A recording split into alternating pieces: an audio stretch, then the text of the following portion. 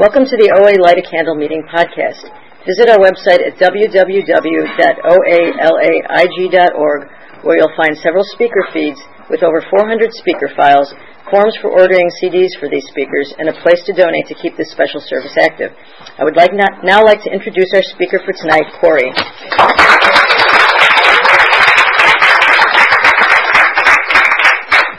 Hi, I'm Corey, and I'm a compulsive overeater. Is this on, or this is just... Corey. It's on? Okay, so you all can hear me? Good. So, let's see, I have a couple pictures. So, these are two graduations. One is college, one is grad school, so that speaks to the order, and hopefully you can tell which is the before picture from the picture. I don't ask me what I weighed. Like, if there's time for questions at the end, don't ask me what my top weight was, because I didn't get anywhere near scale. So that's just my disclaimer. There you go. So it's nice to be here. I want to thank Martha in absentia for asking me to come and speak. It's always so awkward because this thing is bigger than I am. For the listeners at home, there's a really big podium. Let's see. So I came here around 1988. I think it was August of 1988.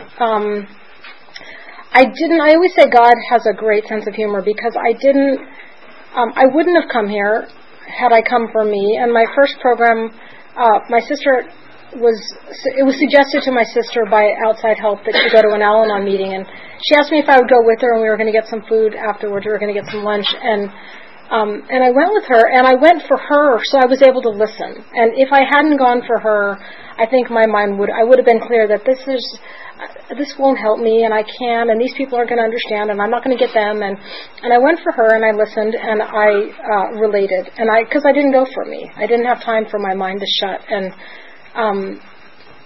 and I was listening, and there were some famous people there, and that helped because I thought that was cool, and now I'm married to an actor, so it's like it's still cool, but it's differently cool. And I really related. And there was one woman in the meeting who talked about being angry with her father, and I didn't know feelings. I knew what I thought you felt, or if I was angry, I asked you if you were mad at me. That was kind of my way. And so I came into that program that was Al-Anon, and then about 9 months later, a woman that I knew from school, I was in college at the time, a woman that I knew from school, I saw just showed up at an Al-Anon meeting one day, and I lived in a town, there's water, I lived in a town where there were 2 meetings a week, 2 OA meetings a week and 2 Al-Anon meetings a week. And I had never seen her in a meeting before, which is weird. It's like in LA that's doable, and so I ran into her, and I knew her from we played racquetball together in school, and for some reason, I shared with her about my food, and I never talked to anybody about my food.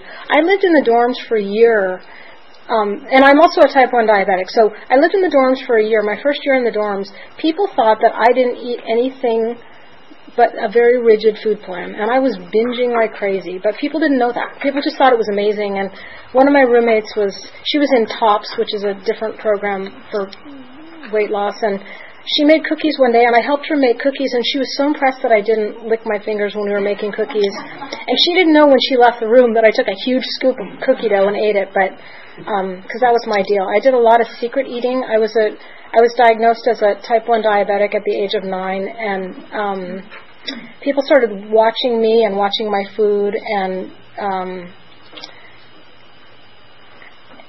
I thought, I learned, or I told myself out of my denial, and thank you for talking about the allergy also, that if you didn't see me eating, that it wouldn't affect me. And I don't know how I sort of measured that against my blood sugars, and at the time I just didn't check, but I just thought, if you don't see me, then it doesn't matter. And so I did a lot of damage, and I'm really, really lucky today that I don't have more complications as a diabetic. That was 1975, to give you some sense of how long ago that was. So I came into this program, and this time I did come for me, but I already had a sense of 12-step program, so I knew what to expect. And I loved that other program, but when I came here, I knew that I was home. This was, I don't know that I was compulsively eating before I was diagnosed as a diabetic, but That's really when my binging took off. But food definitely was the language in my family. There's a story that I tell about my grandmother, my paternal grandmother, and she. I'm Jewish, so that tells you a lot about food in my home. And she, the story was she always would. She would speak the language of food. So she would say, "Are you hungry?" And for her, it felt like she was caretaking if she could feed us. So whoever the us were, "Are you hungry?" "No, I'm not hungry." "Okay." Do you want some apple?" "No, I'm not hungry really." "You want some Jell-O?" "You want some Jell-O?" "I've got some Jell-O." "No. You want a cookie?" "Okay, I'll have a cookie." And then because I was a diabetic, she gave me a cookie and she said, "Should you be eating that?" And it was, that was kind of food in my family. So I've been here a long time. Today is the 29th of November, 2014, and I came in 1988. That's a long time. And I've changed a lot in this program. For a long time, I felt very... so I have contempt prior to investigation, which, if you don't know what that is, it's in the big book. And basically it's that we hate things that we don't know anything about simply because we think we have a right to hate them. And so I started reading the big book, and I knew it was written in the 30s, and it was about alcoholics, and I didn't relate. And it took me a long time in this program to have the wisdom to be able to translate the symbols of jaywalking or alcohol or whatever the stories were. It took me a long time to get that wisdom. And now I go to a big book study every Sunday morning, and I've gone through this book so many times in that big book study and with sponsors and in many ways. And I sit there, and every time I read a chapter, I think, well, they added some new stuff to that chapter. I don't recall that being in there before. But there's some really great stuff in this book. And there's more stuff that I relate to than that I don't relate to. But I had to open up my mind and be able to think about the way that translates for me.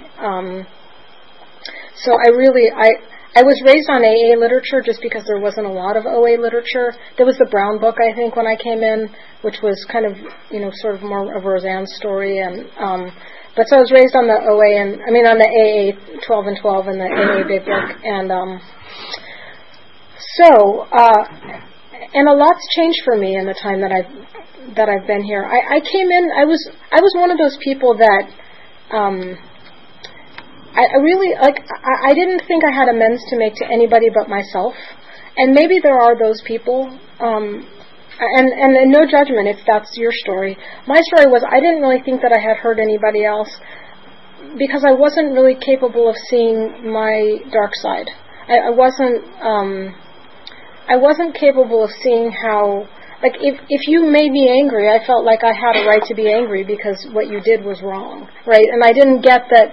I didn't get that. It took me a lot of years in program and doing a couple of 6 and 7 steps for me to be able to see that if I have a reaction, it has really nothing to do with you. I mean, it might. There might be something that's relational between us, but it's really about my reaction. And especially when I have a really huge reaction, my experience was well, I'll go back a little bit. So I've had a lot of family stuff in the last few years, and one of the big family things that's happened, of the many big things, is my grandfather died a couple years ago, and he had 4 kids, and there's 3 surviving kids, and through the estate, all the nightmares that you ever hear about estates happened in my family. So families are segregated now, my family. So we had Thanksgiving on Thursday with half of the family, and Thanksgiving, and then a get together on Friday with the other half of the family. And you know what? I have no idea where I was going with that story. I hate when that happens. I was talking about 6 and 7. Oh, well, anyway, so there's a lot of dysfunction in my family. And a lot of you probably know that the surviving member of my dad's family is, the non-surviving member is my dad, who killed himself in 2010. And that was, I'm really glad to have had a program when that happened. So in 2010, and I've told this story before, and I've even told it at this meeting, so it's on tape somewhere, but I came home one day and I got a call from my dad's neighbor, and through a series of phone calls found out that my dad had killed himself. He had killed his wife and killed himself, and my first, and you'll see how ingrained this program is, because my first thought was, oh my God, how am I going to survive this? And who do I need to call? And how am I going to call my siblings? And my second thought was, I'm going to do this one day at a time. And I got that here, and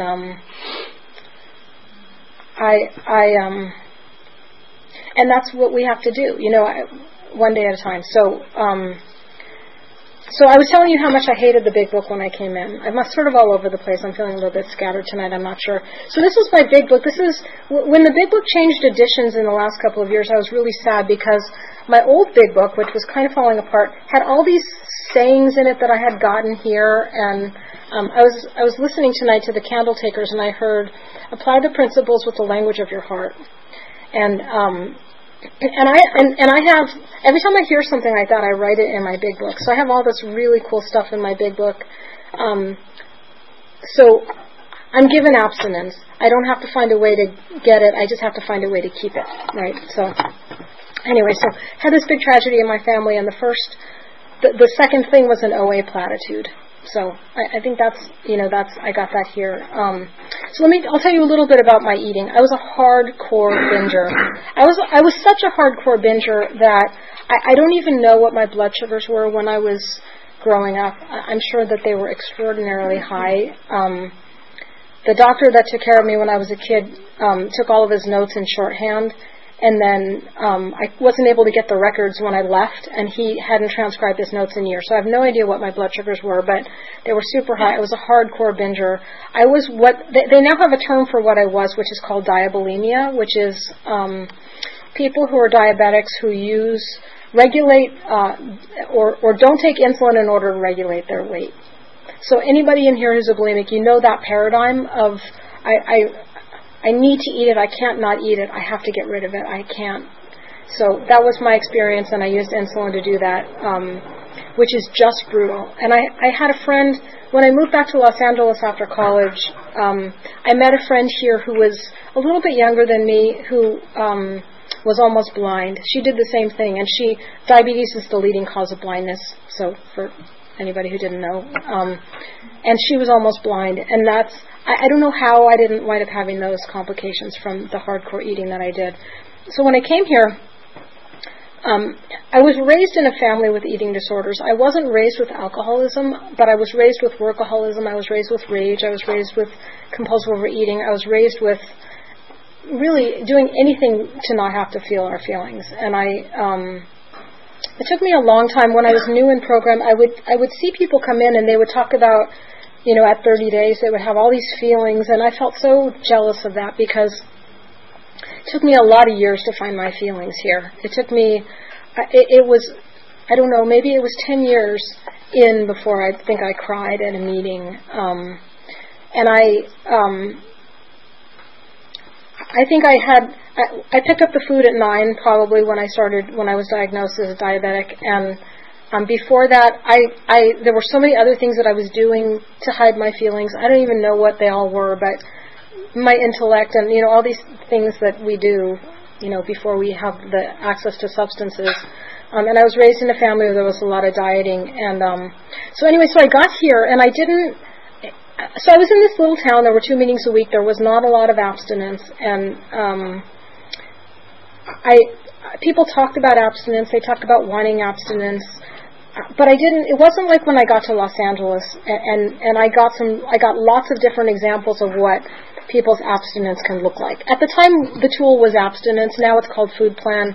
It's sort of, we shifted language, but, so I didn't know what to eat. My sponsor up in Humboldt County, where I got into program, she didn't tell me what to eat. She said, find something that you feel comfortable with, and I thought that had to be perfection. I thought that it had to be something that, I don't know. I thought it had to be something that I would feel okay with you watching me eat.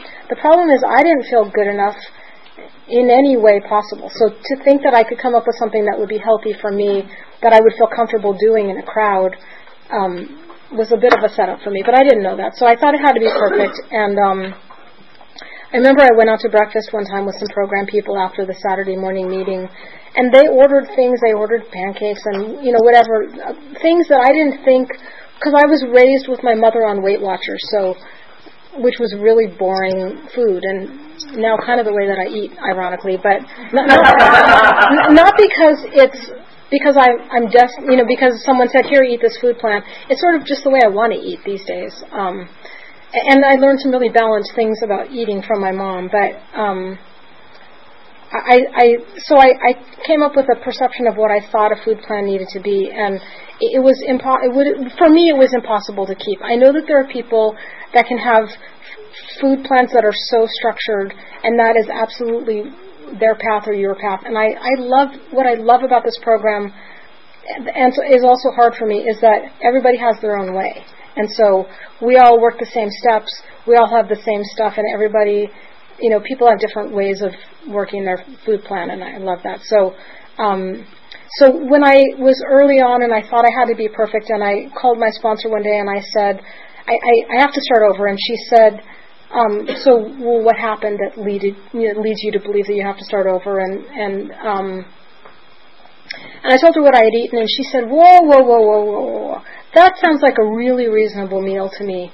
And she said, you might, perhaps the sponsor direction at this time is to maybe think about and do some writing about food and what you were taught about food. Because I was taught that food, my mother was a bulimic, she was an anorexic at times, she had her own deal, and I was taught to feel okay about food the way my mother was taught to feel okay about food. So for my mom, she couldn't be thin enough. And I was heavy, and I just thought I have to be perfect. So anyway, so that's what I learned, and it took me a long time to come up with a food plan. And so this is just my experience, but what I've sort of learned is when I work my program, food isn't really an issue for me. There's not a lot of things that I don't eat, just my experience. But what I know is when I work my program. So on Thanksgiving Day, I emailed my food in that morning to my food sponsor, and what I said is I'm going to have one plate of food, and I'm going to have, and I'm somebody that can do desserts, and I'm going to have a piece of dessert, which I didn't even wind up having because it was something that didn't even appeal to me, and I had a bite of my nephew's gluten-free something, and I didn't want any more. Like it didn't speak to me. So that is a miracle. That is without this program, without all of you, without my higher power, without committing to my food sponsor what I was going to eat, maybe I wouldn't have. Maybe I would have eaten more than one plate. One of the things that's a big setup for me is getting too full. For some reason, so this is where my wiring is a little bit crossed. When I'm too full, I feel like I need to eat more. And so the good news is, they say self-knowledge avails us nothing. I don't know that I necessarily believe that. I do think, so here's my interpretation of that. I think when I was, before I got into program and I had all this information about nutrition, I think that's where self-knowledge availed me nothing. Now, having a sense of how to be proactive for me with my food plan and calling it in and knowing that I can make an outreach call and sometimes talking to my wife about it because we're there together at a family event. Knowing that that's going to be something that's going to help me have a sane food plan or sane meal, that's sort of self-knowledge in a way, and that helps me. So that avails me a lot. So that's my distinction about that. Let's see. So 10 minutes. Yikes! All right.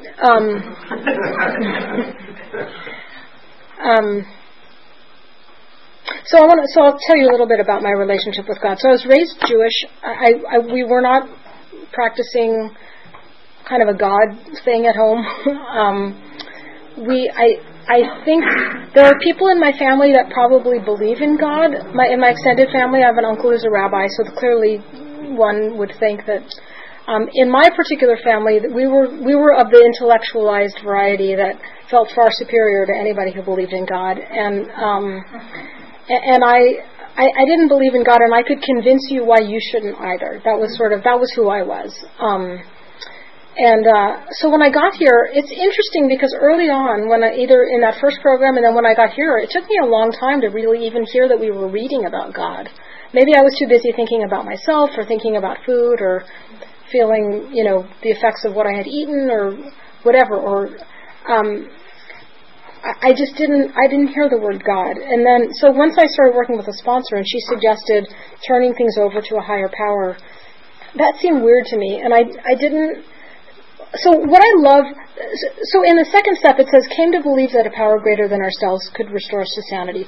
So that step for me has two really key concepts. The came to believe is brilliant because I forget where it is in the big book, but there's a place where they talk about the initial program where there are 6 steps.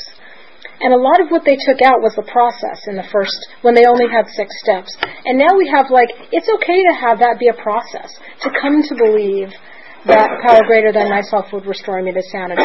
And then it also introduces the idea of God. And so when I read that, I felt some comfort because I thought, it's okay maybe now if I don't believe in God, but if I just am open to the possibility that maybe someday that will happen for me. And by the way, I use the word God, but that's sort of shorthand for me. That's some days it's God, some days it's goddess, some days it's Mother Earth, Father Sky, some days it's, I don't know. It's my old cat who passed away, whose little spirit was so God-like. It's lots of different things. So I say the word God, but it's really a lot of different things. So I wasn't raised believing in God, and so for me, I was in step 2 in the AA 12 and 12. It talks about how for people who didn't have a sense of God, it's almost easier than for people who did, and they kind of have to rework their sense of God. And my experience was I adamantly did not have a relationship with God, and I had to kind of get rid of all that old garbage and sort of redefine that it was okay to find. I think what I learned here, maybe my big lesson is to find what feels good for me. So that's in how I eat. That's in, what I found was that I don't know that I necessarily believed in God in the beginning, but when I got down on my knees and said, I feel like I want to eat, and I know that's not going to be great, so I'm going to just, whoever you are, I'm just going to get down on my knees and say, I don't want to eat, that my cravings lifted. So that's what I knew in the beginning. That was the beginning of that was maybe my first spiritual experience. And now it's in everything that I do, and probably everywhere that I am during the day, there are markers that you can see that I live a spiritual life, because there's little sayings up at my desk at work, or at home we have stuff all over the place that there's 3 big books we have in 3 different rooms at home, and we don't have that many rooms, but we have 3 big books in 3 different rooms, and I have one in my car and one in my office, and so that sort of stuff is everywhere, and which is a miracle for a Jewish girl like me who was never ever going to believe in God. There were a lot of rituals growing up that when I first got into program and I started sort of working this, in the beginning I sort of worked this as my religion, and then I realized the difference. I remember the first Passover that I spent with my family, where when we were reading some of the stuff that we were reading, I started to see how it was sort of what we read here. And I thought, you know what, these spiritual principles are probably really similar across all things. And I started to see the beauty in my religion of origin, and that was another spiritual experience. I didn't have the burning bush variety of spiritual experience. I had that sort of stuff. Wow, this is beautiful. And these melodies that I grew up with, all of a sudden I was finding, this must be God, because this when I feel it here and there's a warmth, maybe that's my higher power, So okay, so I want to leave time for questions. I just want to say that I've worked the steps a few times. I need to work them again. I've not done all of my amends. I still have financial amends left to do, and I know that from the amends that I've done that there's going to be a huge amount of freedom once I get them all off my list. And I'm finally in a position, having lost some family and getting a bit of inheritance, that I can take care of those things, and I'm really excited about that. There is nothing about this program that I'm not excited to do, because I know that it works and it helps and it makes things different. And when I was new, I wanted somebody to promise me that it would make things better. And someone said to me, I can't promise you that it'll make things better, but I promise you that it'll make things different. And that was enough for me. I thought, well, different's got to be better than what it is now. And so, I lost my father to suicide. He took my stepmother with him when he went. I don't have a relationship with my mother. There's a lot in my life that still, there are still days where I wake up feeling broken and wounded. Like that hasn't completely left me, but it doesn't last as long. And I get when I wake up and I feel broken and wounded that's a part of where I come from, and it's no longer, it's not today. It's like, wow, there it is again. All right, honey, there it is, and it comes up to show us the path, and it comes up for healing, and that's a beautiful thing. That's for me. I think that's maybe one of the biggest lessons. Although I think I've said that a couple times tonight. Here's the biggest lesson. But maybe one of the biggest things is I get that what I'm feeling isn't necessarily real. Or it's not real today, that it's maybe history, but it doesn't mean that it's not a real feeling. It just means it's not happening today. When I feel like the world is against me, it doesn't mean the world's against me. It just means that there's something old just coming up to come through, and I just have to stay present enough to feel it, So I think I'm going to stop there and see if you have any questions.